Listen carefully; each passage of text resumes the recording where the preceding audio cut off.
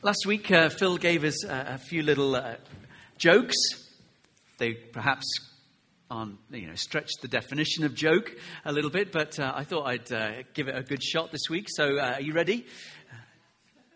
You may be helped by your Christmas crackers. Why was the snowman looking through the carrots? I don't know.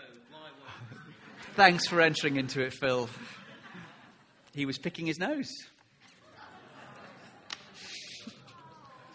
Oh, I know. What about, this is a topical one. What does the Queen call her Christmas broadcast? The One Show.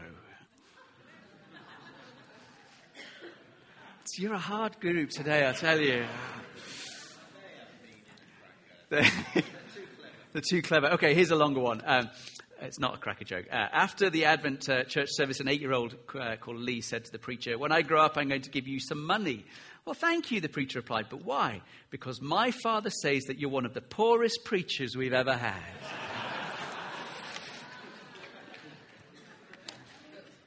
You liked that one, didn't you? I won't take that one personally. How did Mary and Joseph know Jesus' weight when he was born? Because they had a way in a manger. There you go. So, this reading reminds us that Jesus was born in Bethlehem, that he went to Egypt, and he ended up in Nazareth. And that it was, there's a little refrain that came through, that it might be fulfilled, which was spoken by the prophet. "He will be born in Bethlehem. I called my son out of Egypt, and he shall be called a Nazarene." One of the things I always marvel at and love in the Christmas story is how it's earthed and rooted and goes way back into that rich depth of the Old Testament. That this wasn't just happenstance. It was foretold. But there's something about that looking back on it, you think, God, your plan is amazing, the way that it unfolded, and absolutely we celebrate. But you know that it's only by looking back that we're able to see the pattern and discern. It's much harder looking forwards. Think about Joseph. We don't know a huge amount of Joseph. He's there at the beginning and is absent when Jesus has grown somewhat. He and Mary had to travel over 60 miles to get to Bethlehem. And she's not just a little pregnant, she's big pregnant.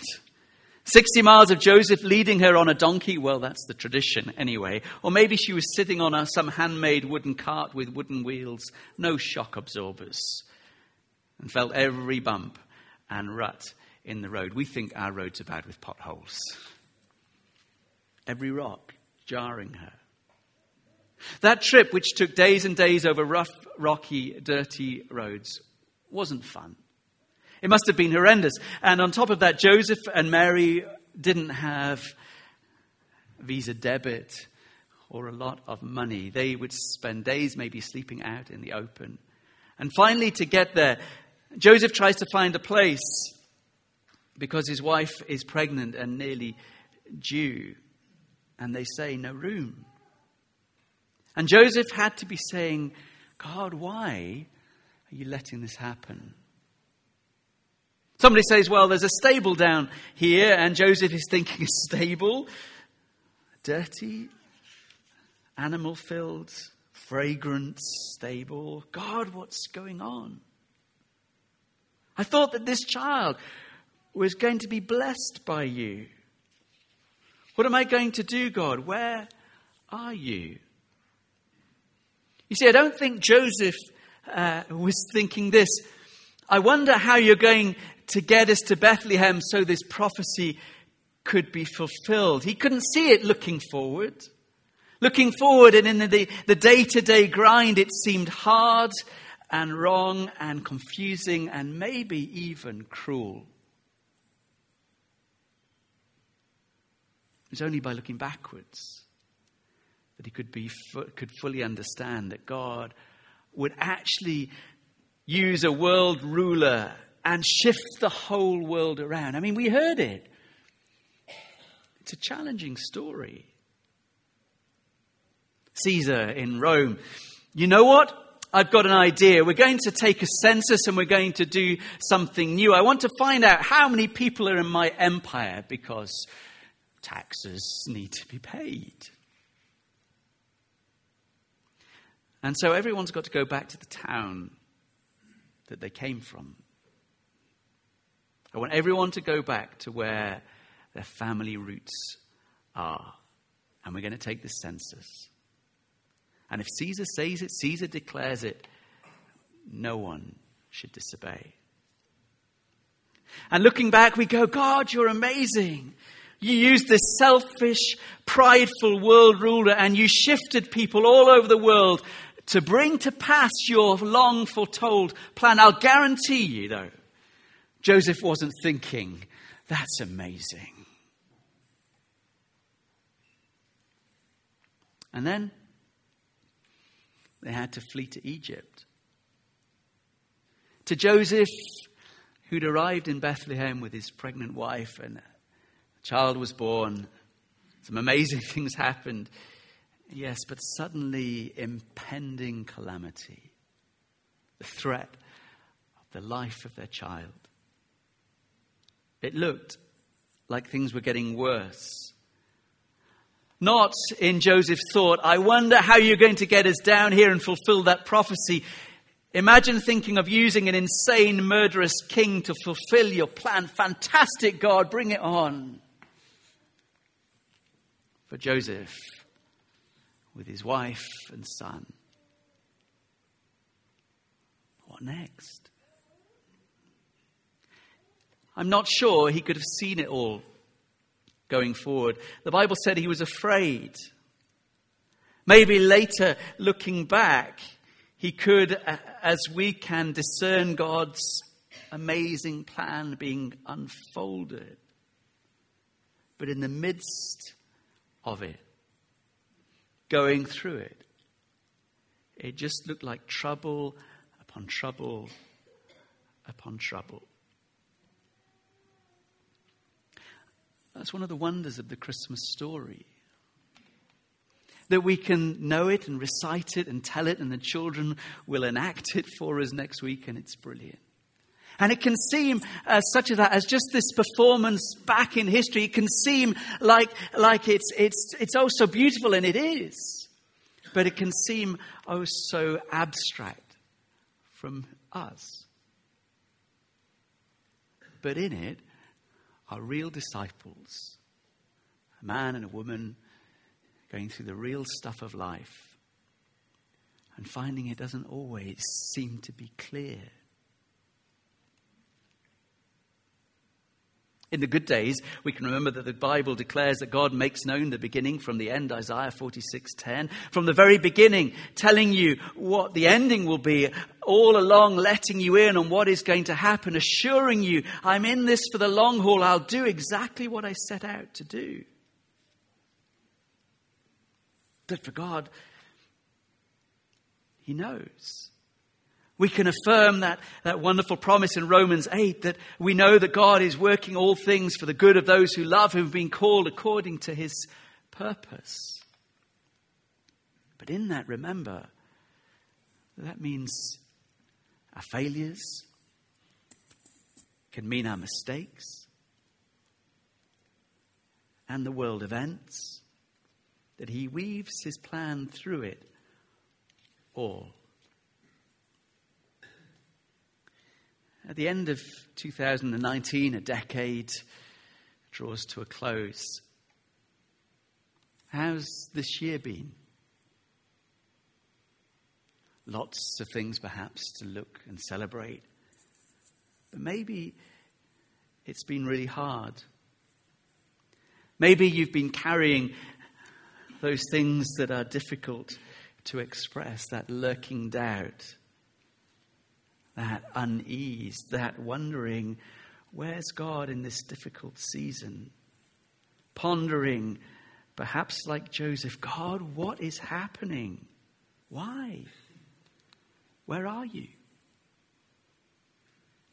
Just like Joseph, on the cusp of a new year going forward, we can't necessarily see the plans and purposes of God being worked out.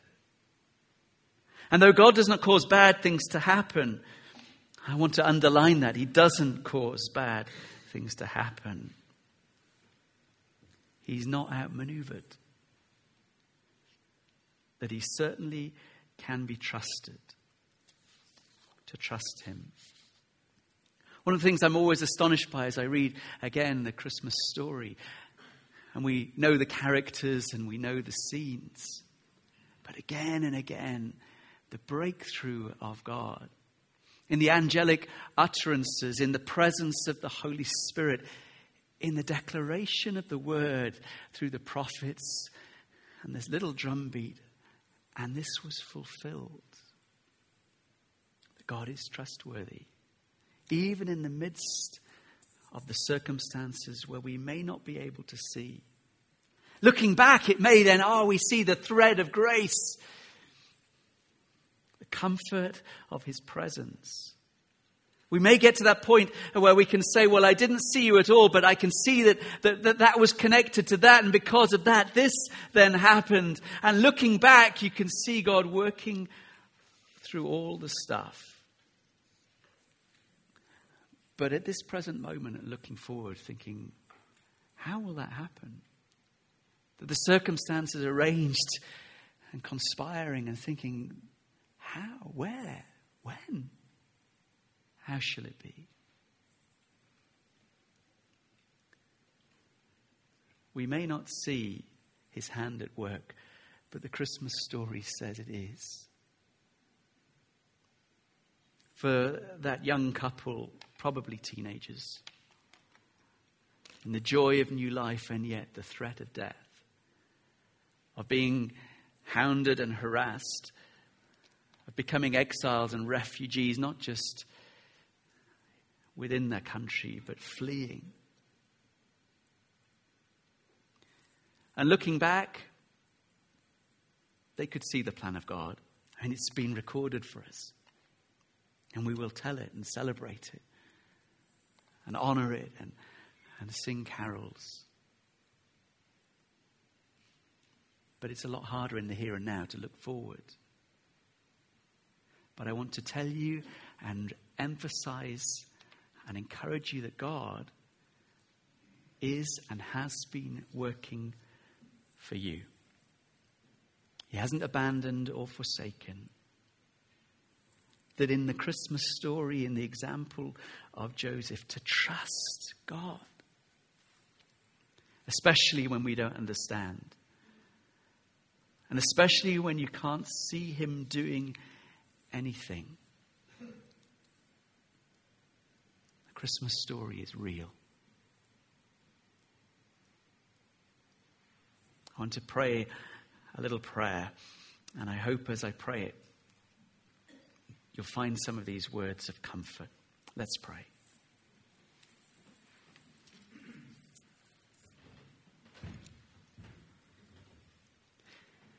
I believe in Jesus Christ and in the beauty of the gospel begun in Bethlehem. I believe in the one whose spirit glorified a little town and whose spirit still brings music to persons all over the world, towns both large and small. I believe in the one for whom the crowded inn could find no room. And I confess that my heart still sometimes wants to exclude Christ from my life today.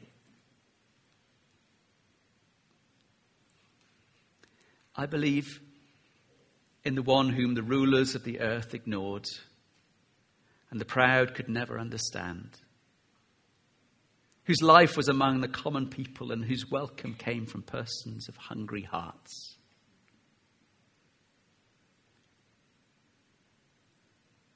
I believe in the one who proclaimed the love of God to be invincible.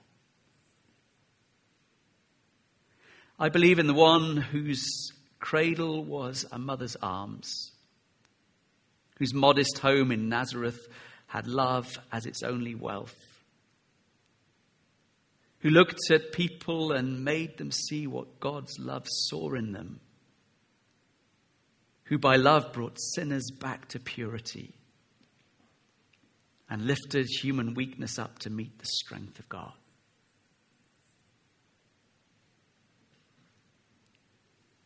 And I confess my everlasting need of God, the need of forgiveness for our selfishness and greed. And I confess the need for new life for empty souls, the need for love for hearts grown cold. I believe in God, who gives us the best of himself. I believe in Jesus, the Son of the living God, born in Bethlehem that night, for me and for the world.